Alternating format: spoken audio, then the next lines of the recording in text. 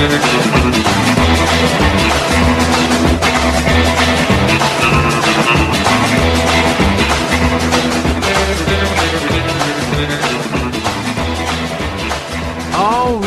hello again everyone, welcome to it. It is Friday, glorious Friday. It's the Derek Hunter podcast for the 21st of October, 2022. Happy Friday to you. That means the Week in F and Review will be recorded and up and live at midnight tonight, or 1 minute after midnight tonight at patreon.com/Derek Hunter podcast and DerekHunter.locals.com.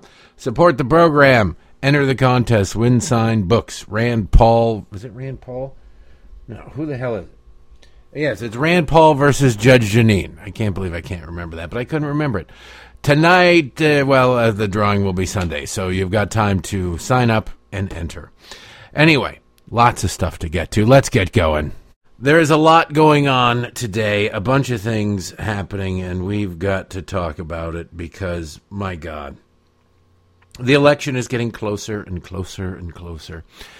And the administration is getting panicked. Democrats are getting panicked.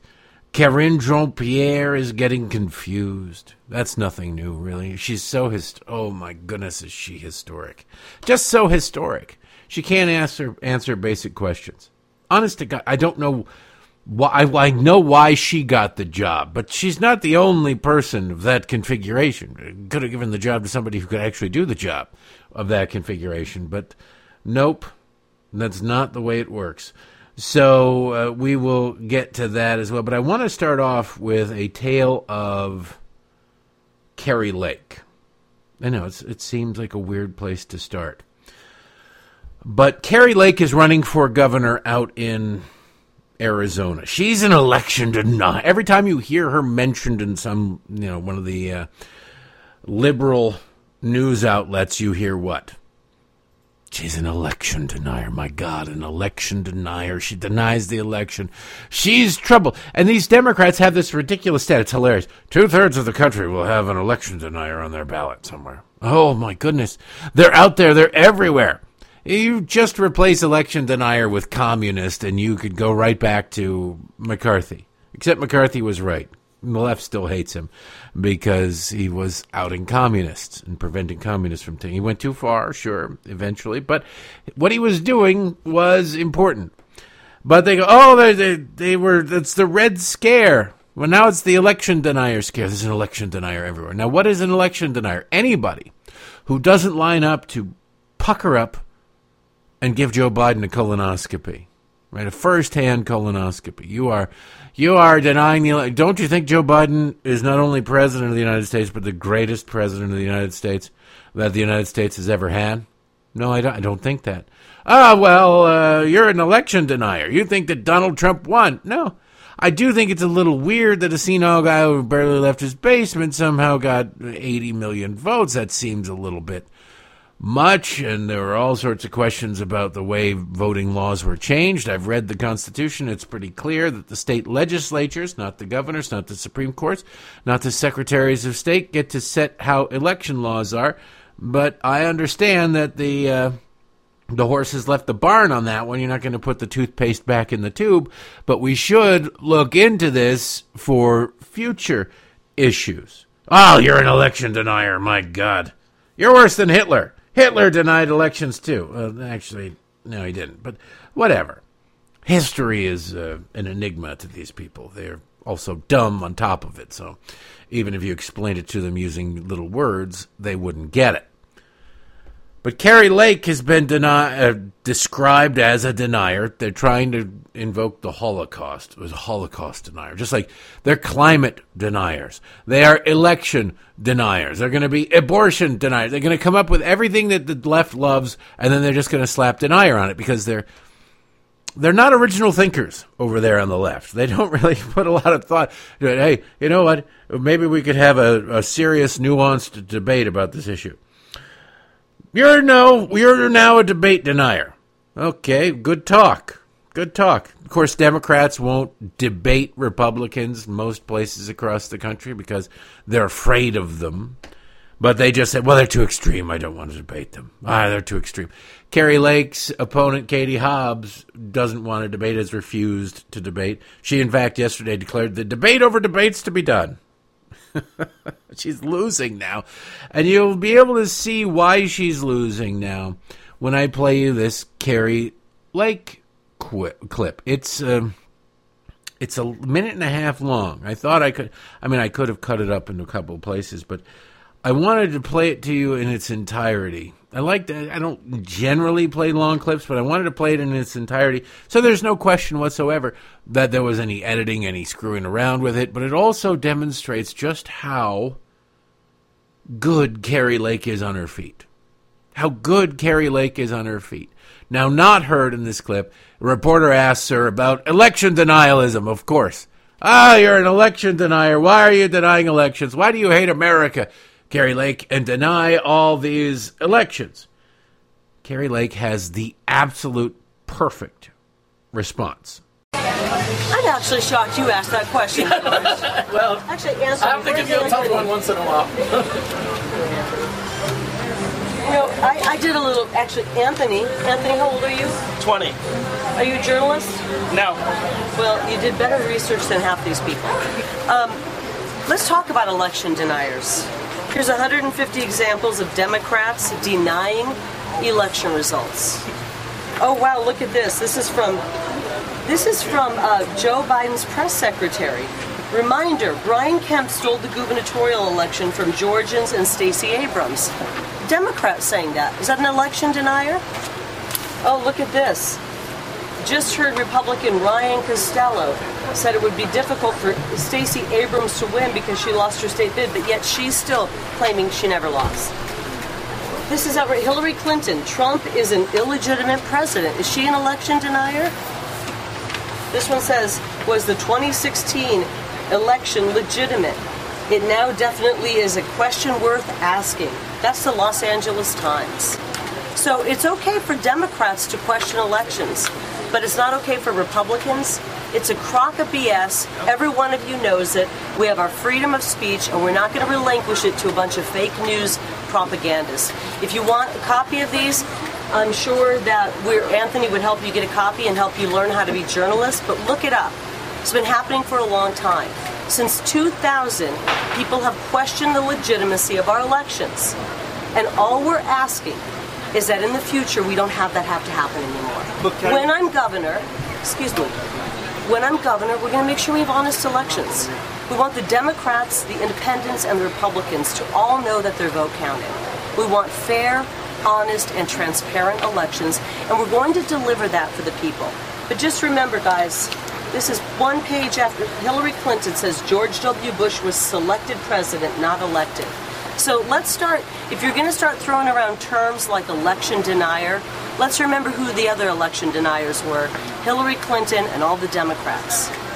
Next question. I love my next question. She was so prepared for it. She had her staffer, the intern, whatever, the 20-year-old dude's going to have a job in that administration. He handed her a huge stack of papers. Here they are. You want to see this, all right? You want to keep asking me about this? Let's keep playing this game. You idiots. You absolute fraud. I'll tell you what will happen, though. The local reporter won't play that. They won't play that. They go, oh, well, all right. But in their package, they'll say, election denier Carrie Lake today. Blah, blah, blah. Republican election denier Carrie Lake. They will ignore that event. It never happened. And they won't ask her about it again because they know that she can pummel them about the head and neck with facts and reality. But they will refer to her in that way. Now, why play that and why start with Carrie Lake? Well, because here in Maryland we have a governor's race between Dan Cox, the Republican, and Wes Moore, the Democrat. Wes Moore happens to be black. Wes Moore has never really done much of anything in his life. He wrote a best-selling book that has some factual errors apparently in it, according to some reporting, about his own life, which seems to be a required thing to be a Democrat. You get your own biography wrong. But he hasn't been elected to anything yet. And Politico has a story today. This is their headline. Wes Moore has never been elected to anything. Some backers are already eyeing the White House. Like, what? He hasn't done anything. Well, he's a black guy, so, you mean a Democrat running well in a deep blue state after 8 years of nominal Republican leadership?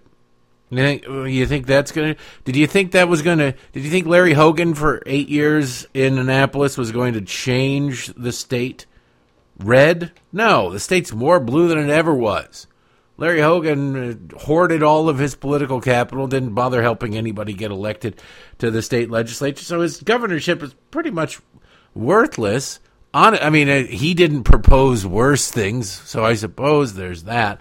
But ultimately, his important vetoes were simply overridden because he didn't fight hard. He didn't like somebody. He wouldn't campaign for them. Doesn't matter. Are they on your team? Are they going to help you politically? You're governor. You're not God. But whatever. This story is rather hilarious.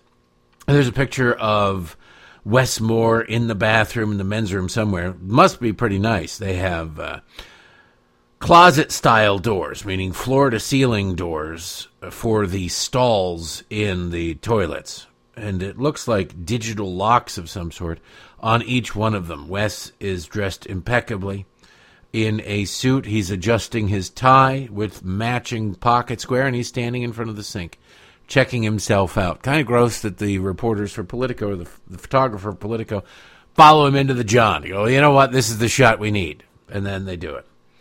And the subheadline, by the way, for the Politico story is Maryland's Wes Moore could be the only black governor in the country next year. A lot of hopes and scrutiny will come along with it. You notice anything about that? A lot of hopes. Oh, they're building him because he's black. And scrutiny. They're then starting to build the wall of insulation. That scrutiny of Wes Moore as governor, should he win, it'll roll my eyes a little bit, should he win, but you got to say it. Should he win, would be because he's black. The scrutiny, the criticisms. They don't say it. They don't have to say it. They imply the hell out of it. Democrats went around going, what? Oh, you're using dog whistles. I hear you. You're using dog whistles to indicate that racism. Really, what did I say? You said you wanted to get welfare reform. That's clearly dog. Really? Really? So when the Democrats say a lot of hopes and scrutiny will come along with it for being the nation's only black governor, what do you think? Who do you think is going to be paying more attention to Wes Moore? Republicans or Democrats? I would tell you that it will be his fellow Democrats. Why? Because they will see him. They'll look at the landscape. Every one of these little Napoleons who are the remaining governors who think they should be president of the United States will look and go, who else is out there? Because it sure is, there's a good possibility Joe Biden won't make it to next week, let alone the next election.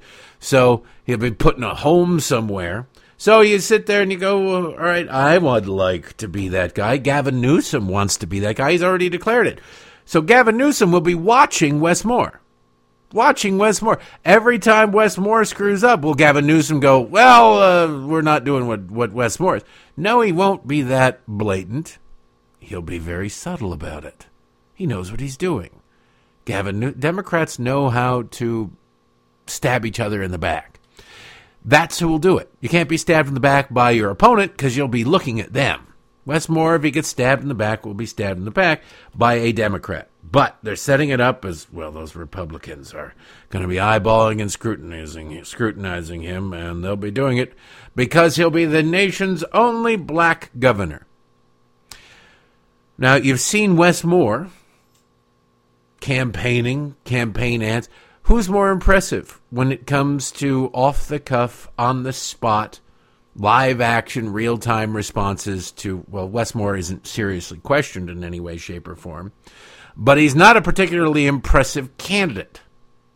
Carrie Lake, you just heard, is. Yet there isn't a single media story out there about what's going to be Carrie Lake's future. Was she eyeballing the White House? Is anybody eyeballing the White House for her? It's very weird how the difference between those things, right? Democrats certainly love elevating somebody based on their skin color, but they also love elevating somebody based on their gender. But they don't like Republicans. And that overrides everything. Ask any black Republican you can find. Now this, Carrie Lake is the demon woman running for governor of Arizona. Wes Moore is the saint Democrat coming to return sanity to Maryland. Wes Moore is going to be Larry Hogan's legacy, honestly. The Politico story, Wes Moore is on the rise. And some of the Democrats' close allies already have their sights set on more than just the Maryland's governor's mansion. He hasn't won yet. He hasn't done anything yet. But no, he's got a nonprofit and he wrote a book. Oh, okay. So, yeah, people can identify with Wes Moore, but because he's got a ton of money? Because he lives in a multi-million-dollar home? Like, what? How? Why? Moore is poised to become just the third elected black governor in U.S. history if he holds on to the wide polling lead in Maryland. He may well be the nation's only black chief executive in the country next year. Well, that's quite a slam against Stacey Abrams. Jabba will not be happy with that. And who will be, if Stacey Abrams ends up winning down in Georgia, who will be more special? She's a black woman. Wes Moore's just a man. Men have all the advantages. Yes, he's oppressed because of the color of his skin. It oppressed both of them into multimillionaire status. Would that we were all so oppressed, right? But the left has that hierarchy that they pretend is how this country oppresses people. Accomplishing that feat, Politico reports, comes with lofty expectations from a Democratic Party hungry for a new generation of leaders. You haven't focused at all on his new generation part. It's all, he's black. He's black. But now, a new generation. Oh, so is it that he's young-ish or that he's black? Because all you've talked about to this point in the article is he's black. There are a lot of young Democrats out there. There are not too many elected black Democrats out there, even from the party that loves to scream about race and how everybody else is racist but them. They're the ones who put the octogenarian white dude with a racist history in the White House just 2 years ago. So, oh no, we're super progressive. He's so young and black. And he's so black and young. He's young. Moore would also enter the governorship under intense scrutiny, a political neophyte promising to usher in an era of transformation in his first elected gig. If such high-pressure debuts seems like cause for caution, his supporters aren't tempering their enthusiasm. Now, don't you love that? No explanation. They just made it, it's going to be tough for him. How's it going to be tough for Wes Moore? If he's the governor of Maryland, how is it going to be difficult for Wes Moore? The legislature will be overwhelmingly controlled by Democrats. Literally anything he wants, the Democrats will go, all right, sure, what the hell? Or maybe they'll say, that's plenty crazy, but I think we can do crazier. So what? Oh, it's going to be tough for him getting everything he wants from a legislature that is, has massive majorities of Democrats. Yeah, no, it's going to be tough, man. It's going to be rough. Moore has racked up a slew of endorsements, including a rare political nod from Oprah Winfrey. Oh, it's so rare. It's not rare. Oprah endorses black Democrats. I don't know if you noticed this or not, but Oprah's a bit of a racist. Can we just be honest about Oprah? Look at Oprah's history. She's friends with Dr. Oz. She made Dr. Oz made her a fortune. I think she was executive producer of his TV show. And they were friends and pals, and oh boy, howdy, they got along. And they were on each other's shows and chummed. And then he comes out as a Republican. And she goes, well, I'm not going to make any endorsements over there. No, I wouldn't want to. I'll leave that to the people of Pennsylvania. Really? You're old? Do you want the knife back? I mean, your knives you got a lot of them, Oprah, but they are solid gold. You might want them back. I get now you probably don't need the money. But, a rare endorsement from Oprah. Oprah has introduced, name a black Democrat nationwide that Oprah hasn't endorsed. She was all over Barack Obama. Oh, they sat together in Reverend Wright's church. Another thing that gets washed over. They always say, well, Barack Obama sat in a racist church for 20 years. I believe Oprah still sits in the church. Or continue. Certainly, Barack Obama, he said, I left the church after I found out that the guy I'd been sitting there for 20 years listening to was a racist. I finally listened to the guy I was sitting there for 20 years listening to. It turns out he's a racist. Now that I need, votes from more than just Democrats in the city, in the Chicago area. Oprah didn't quit. Oprah is still a big fan. Jeremiah Wright. That's why Barack Obama, by the way, picked that church. That was the church that the Black Power elite in Illinois had to go to, particularly Chicago. It was Reverend Wright's church. It's just a fact. Look it up. What do you think? You think Oprah's sitting there because she can't find a church anywhere else? No. It's a big church. She chose that church. She chose it. That was where the power was. Democratic luminaries are drawn to the energy and charisma he displays on the trail running for the state's open governorship. Oh, there's so much charisma. You can describe Westmore in a lot of ways. I'm not sure that charisma is the way to do it. Even President Joe Biden chose a Democratic Party event in the Washington, D.C. suburb of Rockville as his unofficial midterm campaign kickoff. There, Biden heaped praise on Moore, the former head of the Robin Hood Foundation, the anti-poverty nonprofit. Robin Hood steals from the rich and gives to the poor. Don't say you weren't warned, Maryland. The anti-poverty nonprofit, as well as the captain who led troops in the Army's 82nd Airborne Division in Afghanistan. Now, you got to love that. They try to associate Joe Biden with him because they want to show that the Democratic Party is just in love with all the Democratic Party. Joe Biden went to a campaign event in Rockville. Okay. Joe Biden went to a campaign event in Hagerstown, made a complete ass out of himself. They don't use that one as an example. It's weird. And while the president has made no mention of his former boss, other than the party can't help but compare Moore, a moderate. Gotta love the every Republican is an extremist. Especially if they go, I got some questions about that 2020 election. They're extremists, deniers, monsters, trouble. Really a threat to democracy, a bipedal threat to democracy.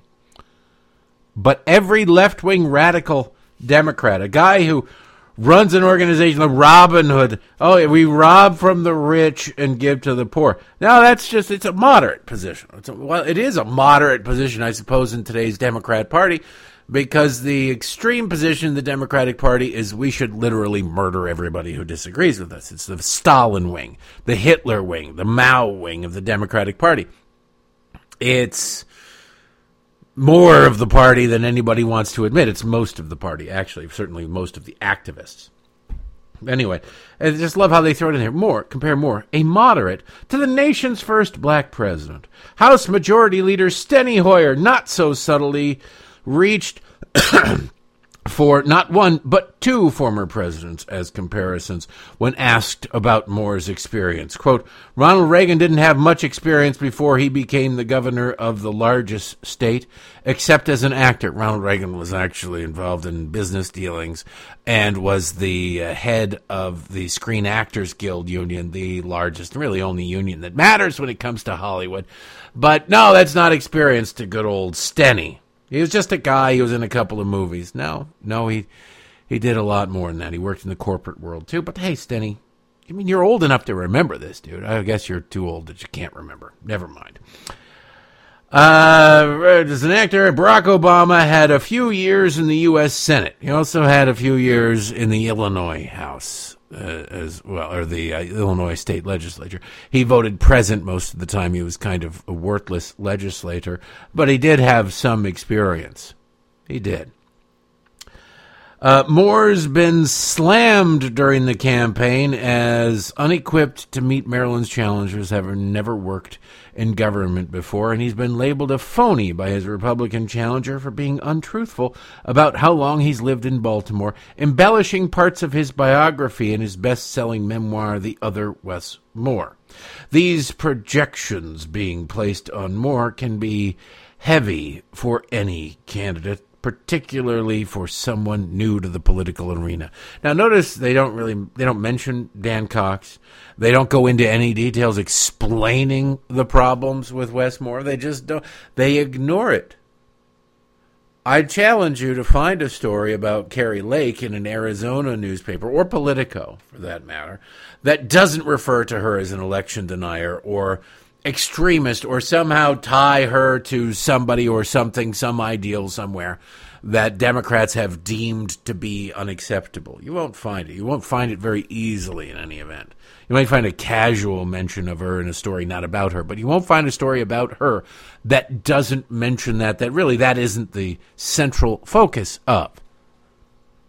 Wes Moore is getting a public colonoscopy as well as a tongue bath by Politico here.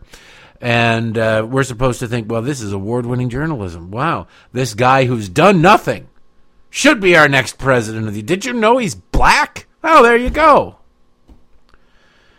It also speaks to the rarity of black candidates getting elected to statewide posts, which are typically seen as a springboard for any further run in the Senate or White House. The Moore candidacy highlights Democrats craving to find a class of leaders that is younger and more diverse than its current crop of long-tenured party heads, one that can help excite the base. Now, I love how they just use that word diverse like this.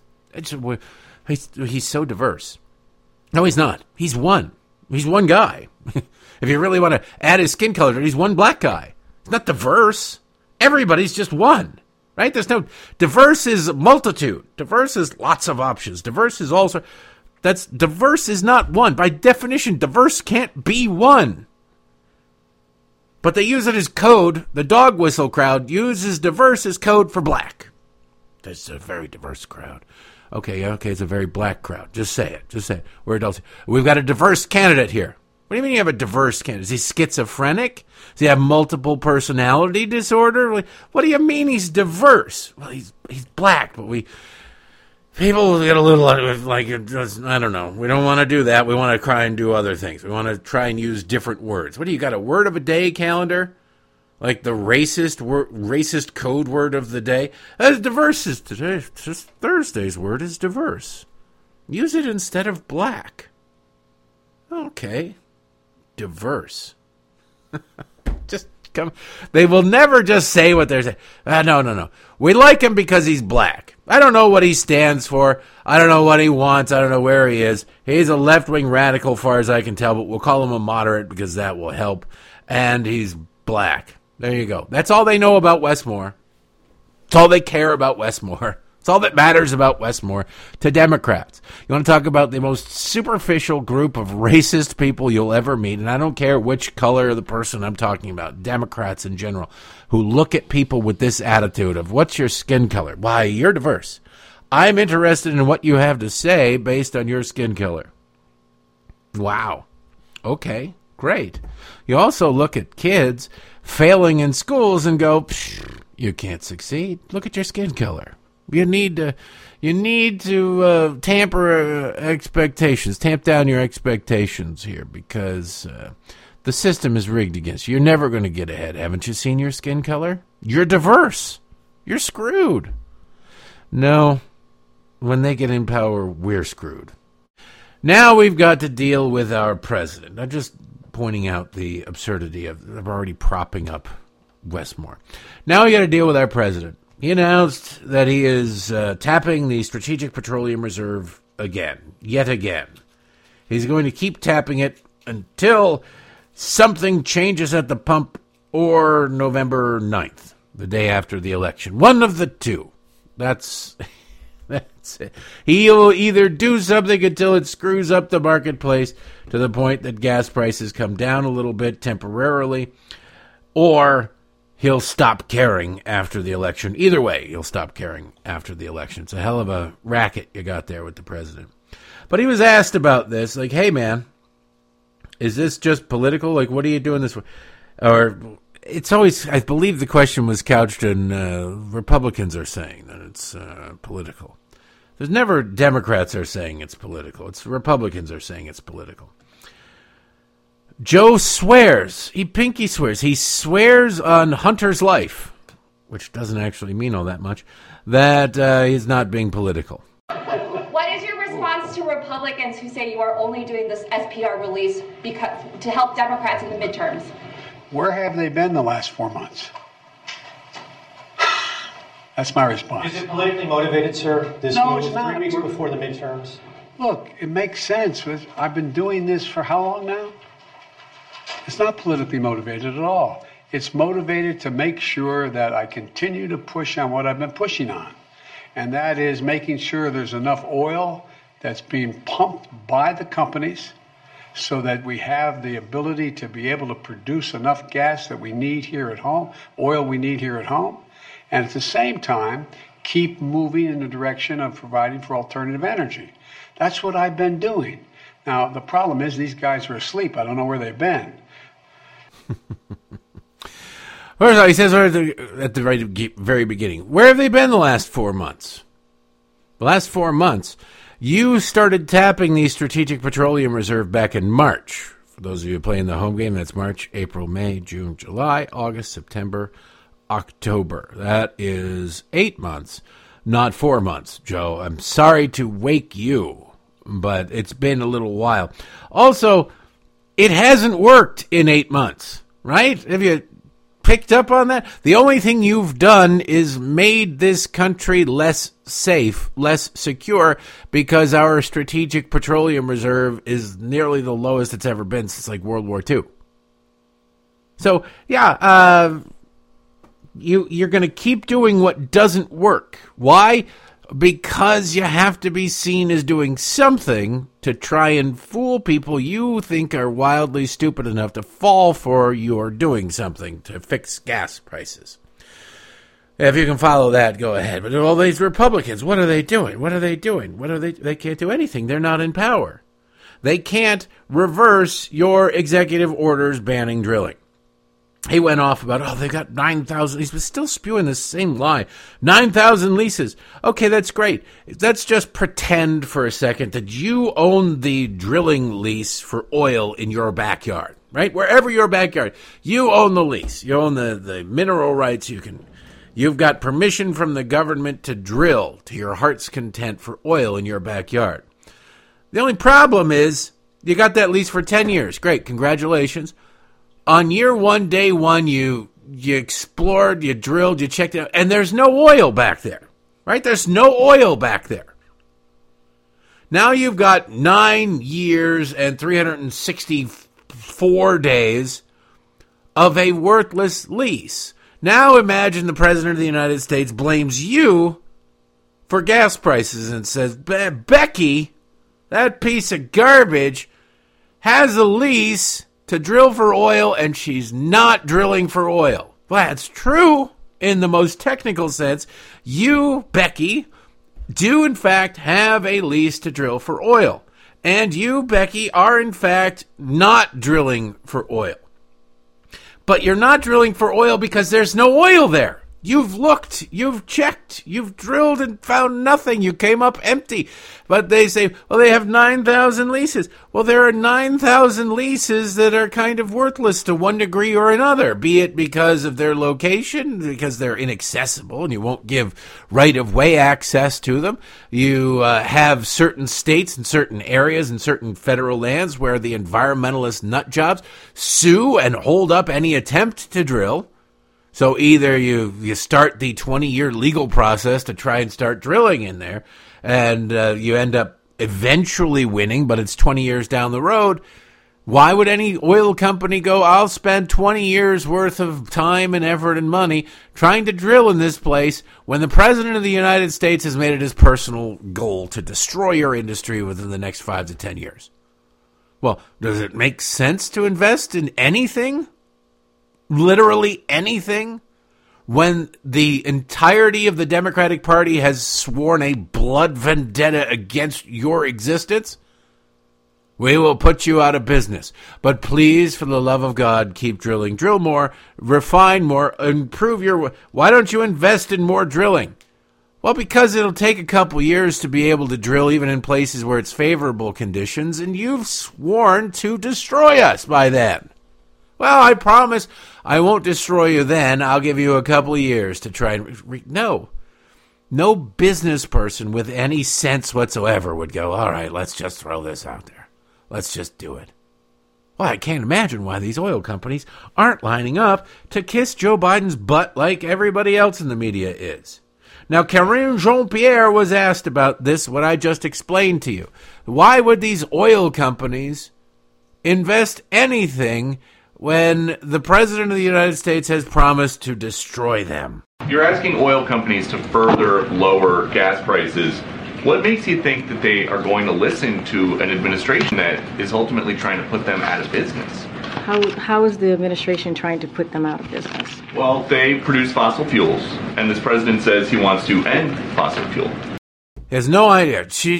Karine Jean-Pierre is the most oblivious press secretary in the whole world. History begins anew every day when she wakes up. She did not like the President of the United States. She did not pay attention to Joe Biden's campaign. She was a Bernie Sanders person. You can tell. So she's absolutely clueless as to what went on. Democrats don't even like to learn from other Democrats. They know what they know, no matter how wrong it is, and they will stick to it. So, just for fun, I went back and found what Peter Doocy was talking about there. And I'll leave it to you to decide. IBM presents You Make the Call. Yes, you make the call. This is Joe Biden on the campaign trail in 2020 speaking to a young girl who was afraid that the world would come to an end by the time she reached maturity. So she wouldn't have enough years to fully transition. No, I'm just kidding about that last part. But listen to what Joe Biden says to her. But kiddo, I want you to just take a look, okay? You don't have to agree. But I want you to look in my eyes. I guarantee you, we're going to end fossil fuel, and I am not going to cooperate. I guarantee you, that we're going to end fossil fuels. Well, you make the call. I could have sworn that was Alcoa that sponsored that, but you make the call. You decide. Was the President of the United States being serious there when he said that? If you're the CEO of an oil company and you hear the President of the United States say, I guarantee I'm going to kill that company, I'm going to destroy it, I don't think you would go, well, you know what, let's start making 20-year drilling plans. This guy who swore to destroy us says that he needs our help now. So let's give him a little bit of help so that maybe he can get a second term and his party can remain in power in the House of Representatives and the United States Senate so that they can go after us further. You going to do that? You think anybody's going to do that? Hell no. Nobody's going to do that. What's amazing to me is that these Democrats are going, what's wrong with these oil companies? Why aren't they doing that? They're greedy oil companies. Why are they leaving all this money on the table? Because they recognize that there's money on the table, but they can't pick it up for 9 years. And you've promised to set the table on fire in 7. Kind of a disincentive, don't you think? Oh, by the way, if you're looking for I know there are a lot of people out there looking for work, and there will probably be more people looking for work in the near future thanks to the complete and total incompetent management of this economy. So if you're looking for a job and you have dual citizenship in the UK, they're looking for a new prime minister again. You're like, wait a second, what? Yeah, I know. I didn't talk about this at the beginning because it's not surprising and it's not really new. It doesn't matter all that much. But Liz Truss, the new prime minister of the UK, has resigned after 44 days in office. 44 days, and now I think she's going to probably stick around until the Tories find somebody else to take over. At some point, they've got to find somebody competent at doing the job. What's amazing to me is she fought for this job. Now, don't get me started. I'm not going to go off about what I view as the absurdity of the parliamentary system of government. But she fought for this job. She campaigned hard for this job. She had an opponent. She had several opponents at the beginning campaigning hard for this job. It came down to her and another guy, and she said, I'm the best. I can do it. Now, maybe the other guy would have lasted only 43 days, but I can't imagine how he'd be any worse. She proposed, because they're dealing with inflation too, they're dealing with a slowdown in economics too. The difference is that they're admitting that it's happening, whereas our president is going, what? No, what are you talking about? I have been able to buy ice cream everywhere I go without any problem. Oh, okay. You're a multimillionaire who grifted off the American public and foreign governments. You're filthy rich. You're president of the United States. Of course you can buy ice cream. It's not the unit of measure, dude. But he's out there denying that there are problems. In the UK, they tried to address them. Unfortunately, they don't have the underpant content to actually do what is necessary to turn an economy around. You need to cut spending. You need to control spending. You need to stop spending wildly. You need to raise interest rates. You need to, if you need to stimulate the economy, you need to cut taxes.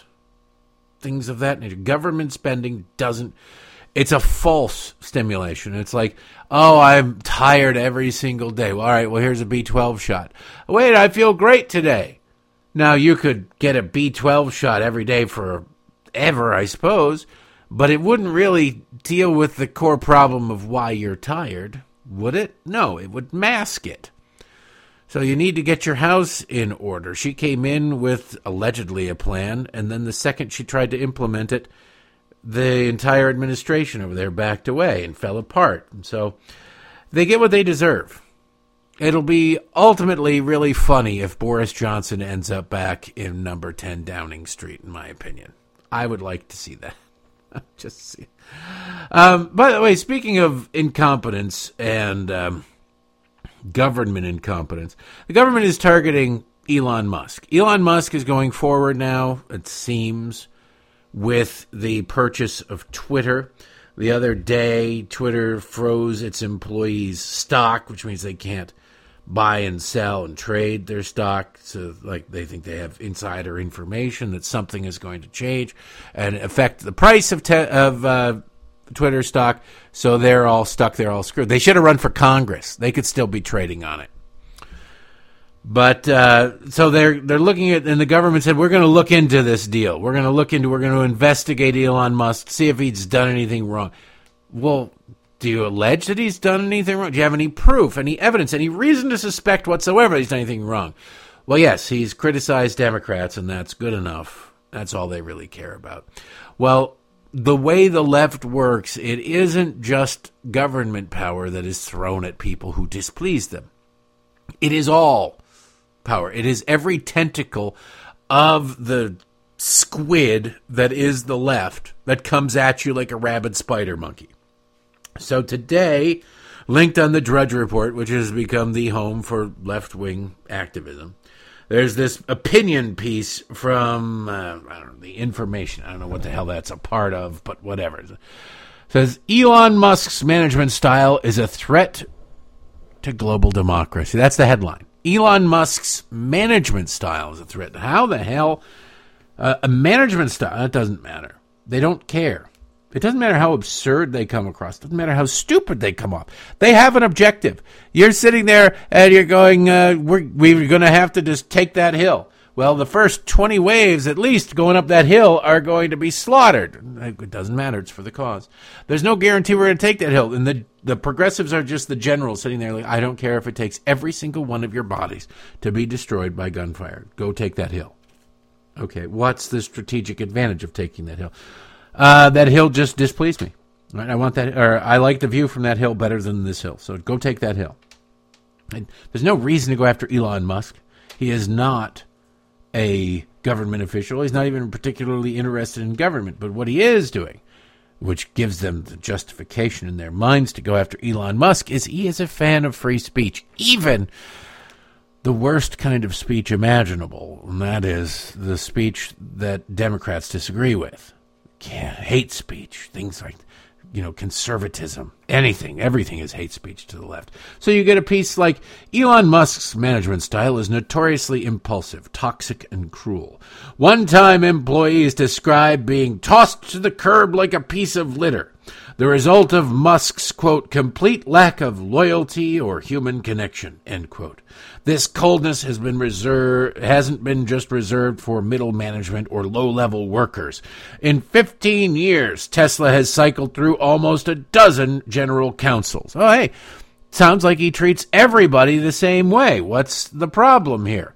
And, oh, by the way, if this were a Democrat, I don't know what his politics are, but I know that he's displeased Democrats. But if this were a Democrat in good standing, this hit piece and all the other hit pieces on Elon Musk would be considered hate crimes. Why? Because Elon Musk has Asperger's. Elon Musk has Asperger's. It's widely known about him. He's been open about it. When he hosted Saturday Night Live, he said, I'm the first person with Asperger's to host Saturday Night Live. That is a disability, they tell us.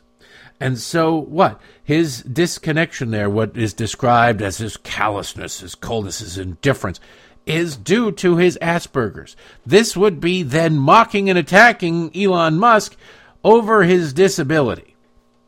Now, you call Bruce Jenner or Caitlyn Jenner Bruce or any tranny by their dead name and you're a problem. You're attacking somebody. You point out that John Fetterman up in Frankensteinville in Pennsylvania can't string together a coherent sentence.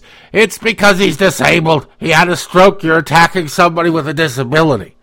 It's weird when it comes out of Pennsylvania because the same breath those people go, you're attacking somebody with a disability. You're a monster. You're an ableist.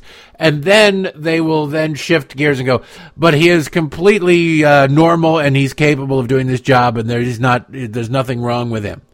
Well, is he disabled or is he not disabled? It depends on the context. Is it useful for me to say he's disabled or not?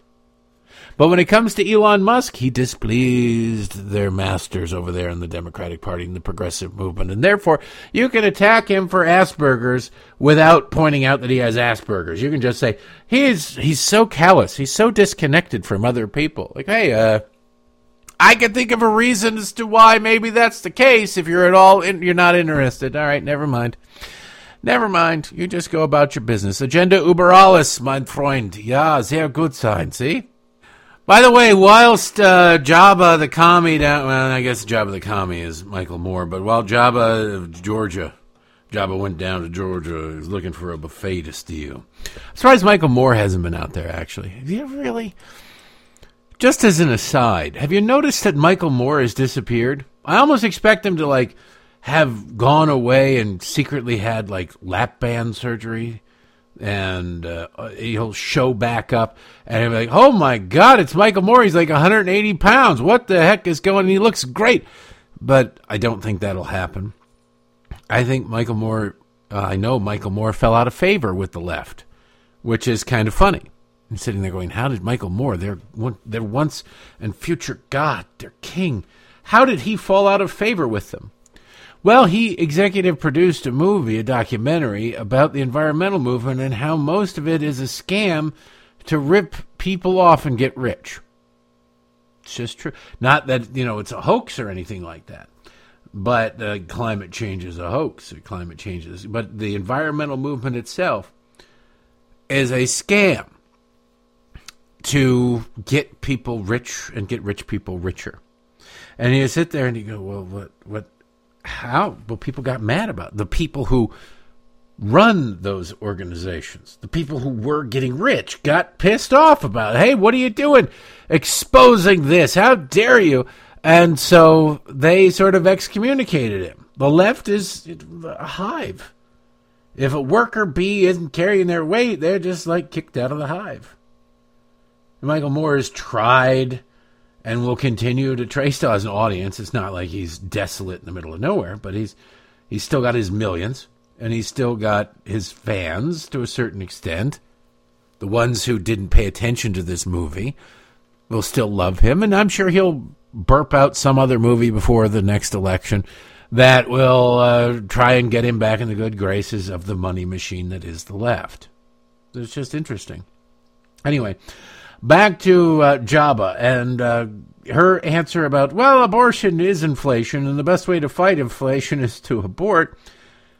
Karine Jean-Pierre was asked about this as well.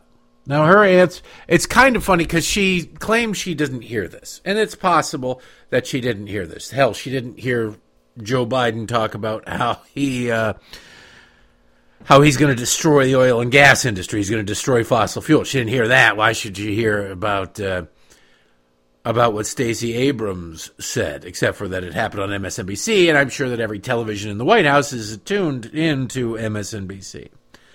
But what's interesting in her answer is not just the, gee, I don't know, I'm not going to comment because I hadn't heard that sort of thing, is that she kind of does this plus, whoa, sounds like a question having to do with politics, and I'm at the White House and I'm not supposed to be involved in politics. Like, do you not pay attention? They don't pay attention to what each other say.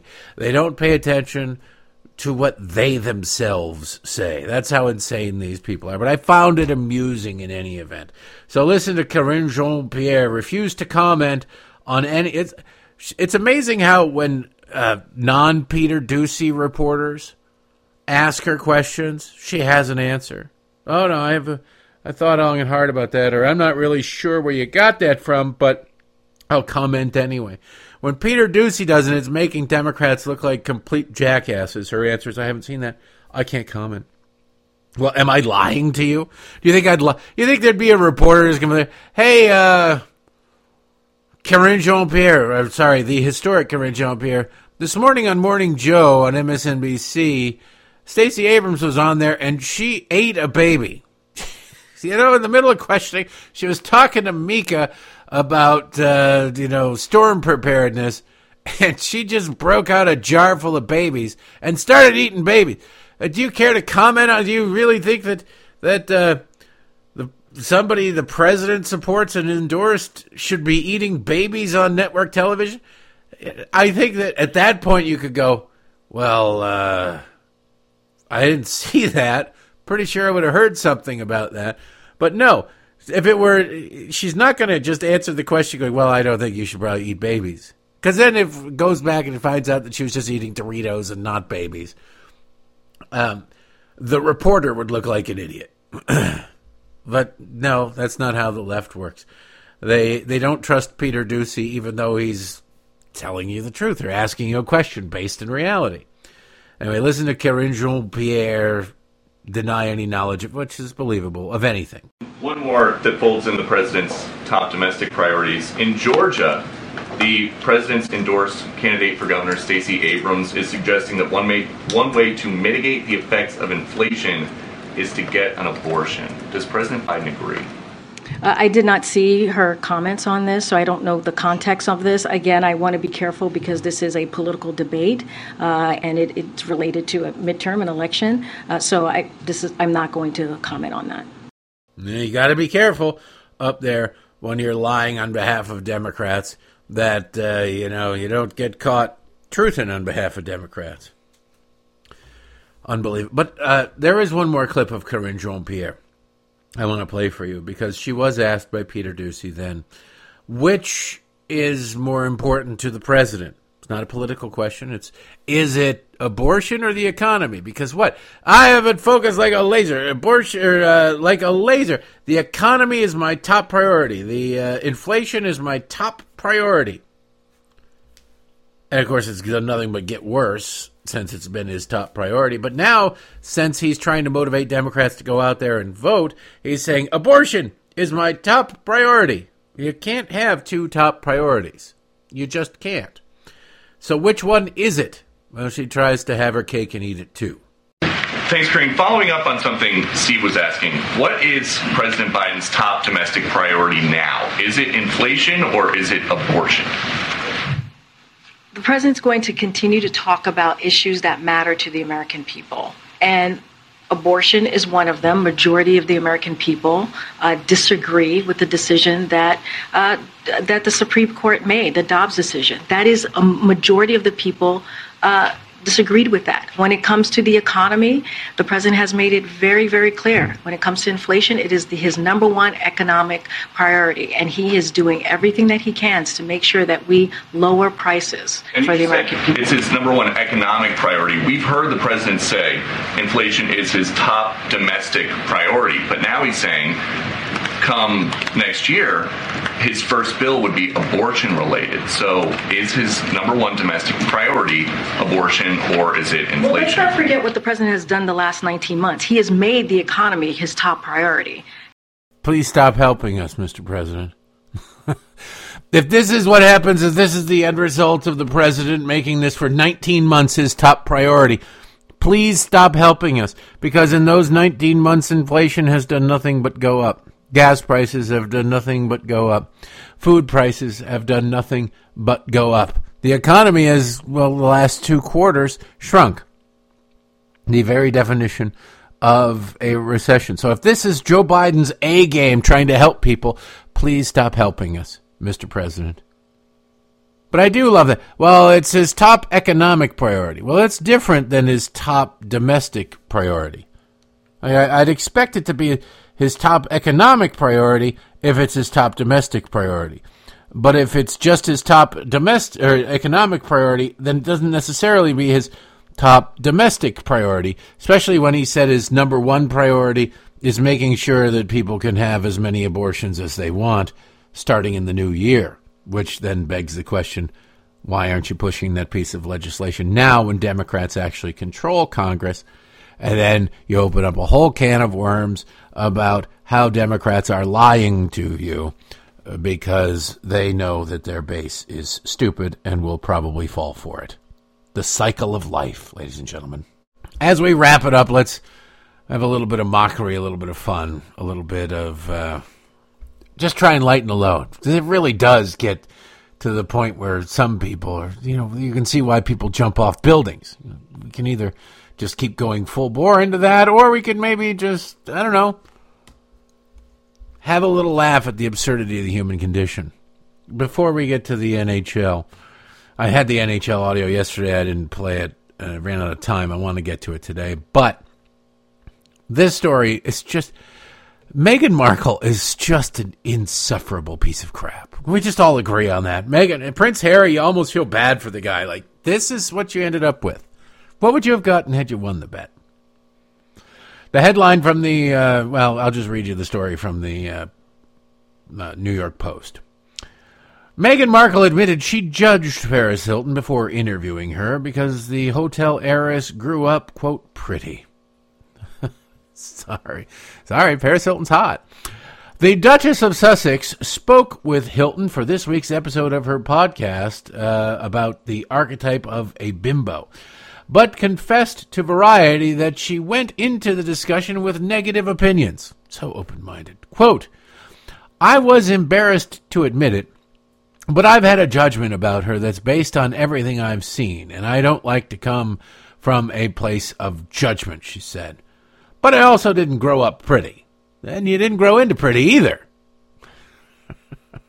Seemingly confused, the reporter on the Variety Q&A asked the Suits alum to clarify what she meant by the statement. Quote, I grew up as the smart one. So much of what I ended up thinking about when I thought about Paris was envy and judgment, two of the most dangerous things. But when you hear about her trauma and her life and her buying into this persona, blah, blah, it goes on from there. But I love it. Her argument is I was jealous. I didn't like Paris Hilton because I didn't grow up pretty. I grew up smart. I grew up smart, not... Well, you grew out of smart and you didn't grow into pretty. So... is that what you want? Like, congratulations are in order or something? I'm not really sure what's going on there. But you gotta love that. I didn't grow up. I grew up smart. I didn't grow up pretty. Simple truth in life. People generally are, if you are something, you don't have to tell anybody you are it. If you are smart, you don't have to run around telling people you're smart. You will, people will get that. And in fact, more people will, the more you declare yourself smart, the less likely it is you actually are smart. Same with pretty. If you're pretty, we get it. You don't need a team of people to sandblast your face and try and make you less repugnant. They're never going to be able to wash off your insides, Meghan. You're going to be ugly forever because they'll never be able to wash off your insides. All right, I want to play you this. I didn't know that the NFL had an executive vice president of social impact growth and legislative affairs, but they do. It's a woman named Kim Davis, and she has been busy studying the racial makeup of employees of NHL teams, and it's far too white. It says that we are where we expected to be, but now we have the facts to back it up. I think the one area that we are feeling positive about is that 38% of our workforce are women. We've done a lot of work to improve in that area, and it's very consistent with our current female fan base of 40%, and so that's a great benchmark. Having said that, we know we have work to do with women of color, and we're leaning into that. I think the thing that you should take away from the workforce study is that it is a progressive outlook on how you begin to manage your talent. And it is progressive in that it's a self-identified report. So of our approximately 4,200 employees across the league and the club, 67% of our employees participated in it, and this is how they self-identified. And we will take this benchmark every 2 years and measure our progress over time. Got to measure the progress in specifically hiring people based on their skin color rather than their ability or their even interest in the league. Because let's be honest, hockey is played where? Where are most of the players from? Where it snows a good chunk of the year, where it's cold a good chunk of the year. And those tend to be, the Scandinavian countries, the Slavic countries, Canadians. So what? 13% of the U.S. population is black if you want to play this game, but the NFL doesn't want to play this. None of the sports want to play this game. But 13% of the U.S. population is black. 73% of the NBA is black. Should we change those rules? Do we really need equity? What about the overweight Hawaiian contingent? What about the overweight white guy? Why aren't they out there for the NBA? The NFL is 60% black. Does that need fixing? No, it doesn't. Is there this wide variety of non-white people super interested in hockey? I don't think there are. There's certainly some, but are they super interested in hockey to the point that they want to make it their career? Now, the people who tend to want to make it their career are the people who tend to grow up playing hockey. And if you played hockey like where I did, where you grew up because in the winter everything was frozen. You could literally skate on the street. That's where you played hockey. But my God, this race obsession. So many people involved, not just in sports journalism, but in sports in general, hate sports. They seek to actively destroy sports. And they're going to do it. They're going to do it. Let them. To hell with them. That is it. That's all the time we have for today. That's all the time we have for this week, or at least all the time I'm given till midnight, 12:01 a.m. at patreon.com/Derek Hunter Podcast or DerekHunter.locals.com, spelled the way the Lord intended. Derek, Derek. That's when the Week in F and Review will be up. Don't forget, join up, sign up there, support the show, and then enter to win the contest to win either a Rand Paul signed book or a Judge Janine autographed book. Your choice, your call. Makes no difference to me. I just want you to get what you want. So good luck. I'll hopefully see you at midnight. Otherwise, I'll see you on Monday. Have a great one. IBM presents You Make the Call.